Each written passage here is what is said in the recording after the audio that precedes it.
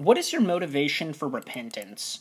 Immediately your mind jumps to the fact that, well, the Lord has commanded us to, and that is true. We see it throughout all of Scripture that the Lord calls us to repentance again and again and again and again.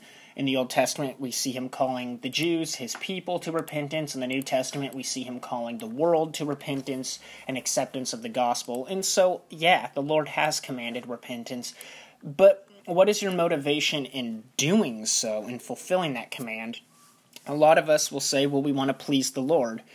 And that's a great desire, but let me go a little further. Why do you say you want to please the Lord? Are you repenting in order to earn the Lord's favor? Or are you repenting because the Lord has graciously given you his favor through the efforts of the gospel? That's kind of a tough question because, yes, we want to repent to please the Lord, and the Bible tells us to repent, but also we need to really understand the motivations behind that. We see in the gospel that Jesus says on the cross, I believe it's in the Gospel of John, forgive me for not having the verse on me, but Jesus says, "It is finished." What is finished? Well, the debt of our sins has been paid, as we read in Colossians chapter 2, I believe it's verse 14, that Jesus took the record of our debt and nailed it to the cross.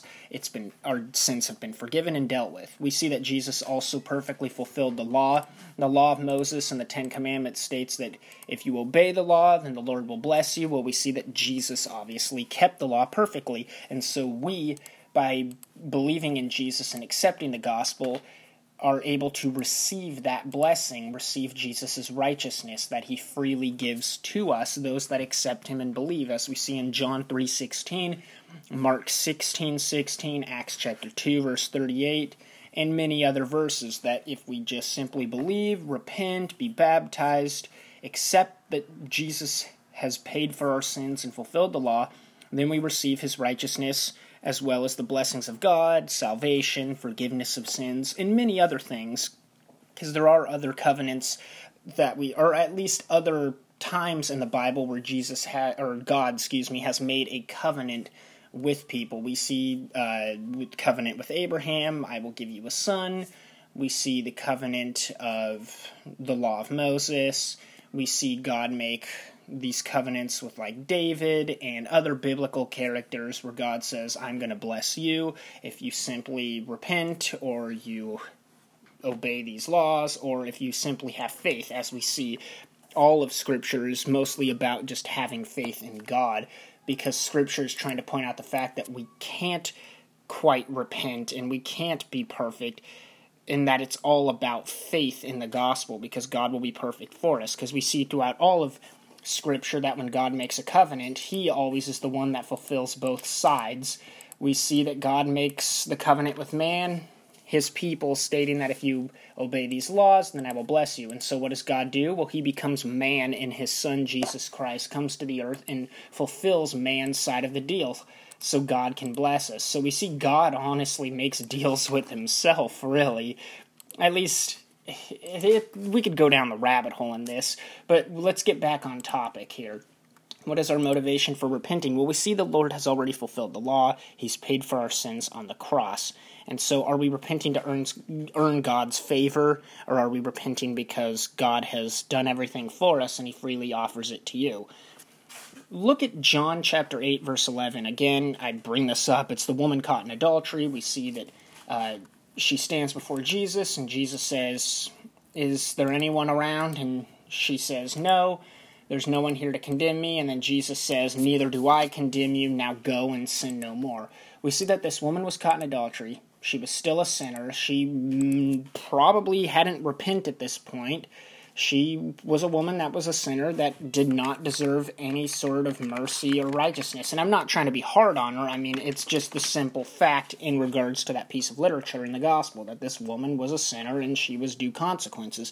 But Jesus freely forgave her and offered her mercy and salvation. She didn't earn it. She hadn't really repented yet. She hadn't done anything yet except be guilty. And Jesus freely offered her salvation, grace, and mercy.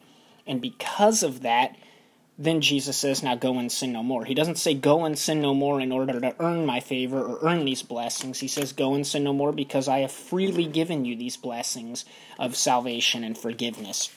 And so likewise, when we respond to the gospel, we see that we are brought before Jesus. We haven't really repented yet. We're not good, holy people that deserve righteousness. We are sinners, and we deserve the consequences. But the Lord says, hey, I've already handled everything on the cross. Your sins are forgiven, neither do I condemn you. Now go and sin no more. And so when Jesus tells the woman caught in adultery that she naturally wants to go and sin no more. Now, we don't really know the conclusion of the story, if she went and sinned no more or not. I imagine she did, because it's in Scripture. But when we see verses like Acts chapter 2, verse 38, where Peter says, repent and be baptized, every one of you, in the name of Jesus Christ, for the forgiveness of your sins, you receive the gift of the Holy Spirit. Why is he calling people to repent? Is it in order to earn God's favor? Well, we see that since Jesus has already handled things on the cross, we repent in honor of God. When you accept the gospel, you naturally repent. And what is salvation really about? It's about accepting what Jesus has done on the cross. And when you truly accept that salvation is given to you freely by the efforts of Jesus on the cross, then and only then will you be saved and naturally live a life of repentance. Now, we often still stumble because we remember the days of yesterday where the desires of the flesh satisfied us for a time, and so we still desire to sin and we still fail. However, we naturally have a desire to repent, not because we're good or because we have a natural desire to please God. No, because God has freely given us salvation, and because of that, we live a life of honoring God by repenting. Because obviously, throughout Scripture, we see that mankind naturally didn't want to please God. We're naturally rebellious of God. Anytime God calls people to repent, there's a couple times where they do in the Bible, but most of the time people continue to rebel and sin. And the only thing that can get people to repent is if, again, like the gospel, God does it for us. He gives us His Holy Spirit and a new heart, and then and only then, when we receive that by accepting the gospel, then and only then are we able to live a life of repentance and a God-pleasing life. We see also, I'm going to open my Bible now to Acts chapter 15 in verses 19 and 20, where there's the Jerusalem Council, and they're talking about, if you become a Christian, do you still need to obey the rituals of the law, such as circumcision? And James stands up and says, Peter stood up and said, Jesus has already fulfilled everything. We couldn't keep the law, so why should we make the Gentiles? And then James stands up and says, but should write to them to abstain from the things polluted by idols, and from sexual immorality, and from what has been strangled, and from blood. James is simply stating that since Jesus has completed everything on the cross and fulfilled the law, that doesn't mean God's moral standard has changed. God obviously still has a righteous, holy standard. Though everything has been completed on the cross, we should still abstain from sins and not offend God's holy standard by breaking commands and sinning. Sexual sin is chosen specifically there, and you might ask, well, why was it specifically chosen? Is it because sexual immorality is like the worst of the worst sins? Well, that was the big sin in Gentile culture, and James calls it out because that's just the big one that Gentiles struggle with.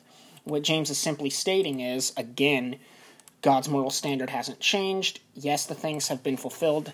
Jesus has completed the law, and our sins have been dealt with. However, God's moral standard is still holy and righteous, and because we've been offered salvation freely, we should therefore go and sin no more. We should choose not to sin in order to honor God's holy, righteous standard, and so our response to the gospel is acceptance, which leads to repentance. Not necessarily repentance in order to earn righteousness or show God how great we are, because you're going to hit a brick wall. We accept the gospel and we live a life of repentance because God has freely given us salvation and His favor and righteousness through the efforts of Jesus on the cross. And when we truly accept that, then we're naturally going to have that desire to repent because God has given us His Holy Spirit and a new heart that desires righteous, holy things. So my response to what is your motivation to stop sinning, it isn't necessarily to try to show God how good I am, because again, I'll hit a brick wall. It's to honor God for how good and holy He is. I have been saved and freely given salvation by putting on Christ, by being clothed in Christ's righteousness through faith and acceptance of the gospel.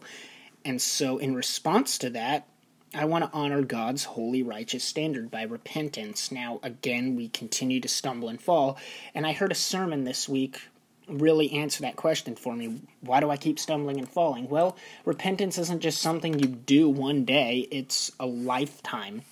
As we see in the prodigal son in the Gospel of Luke, that the son wanted to turn and go back to the father, and the father saw him far off and ran to the son. You see, forgiveness and mercy happens the moment we decide to repent. God the Father runs out to us.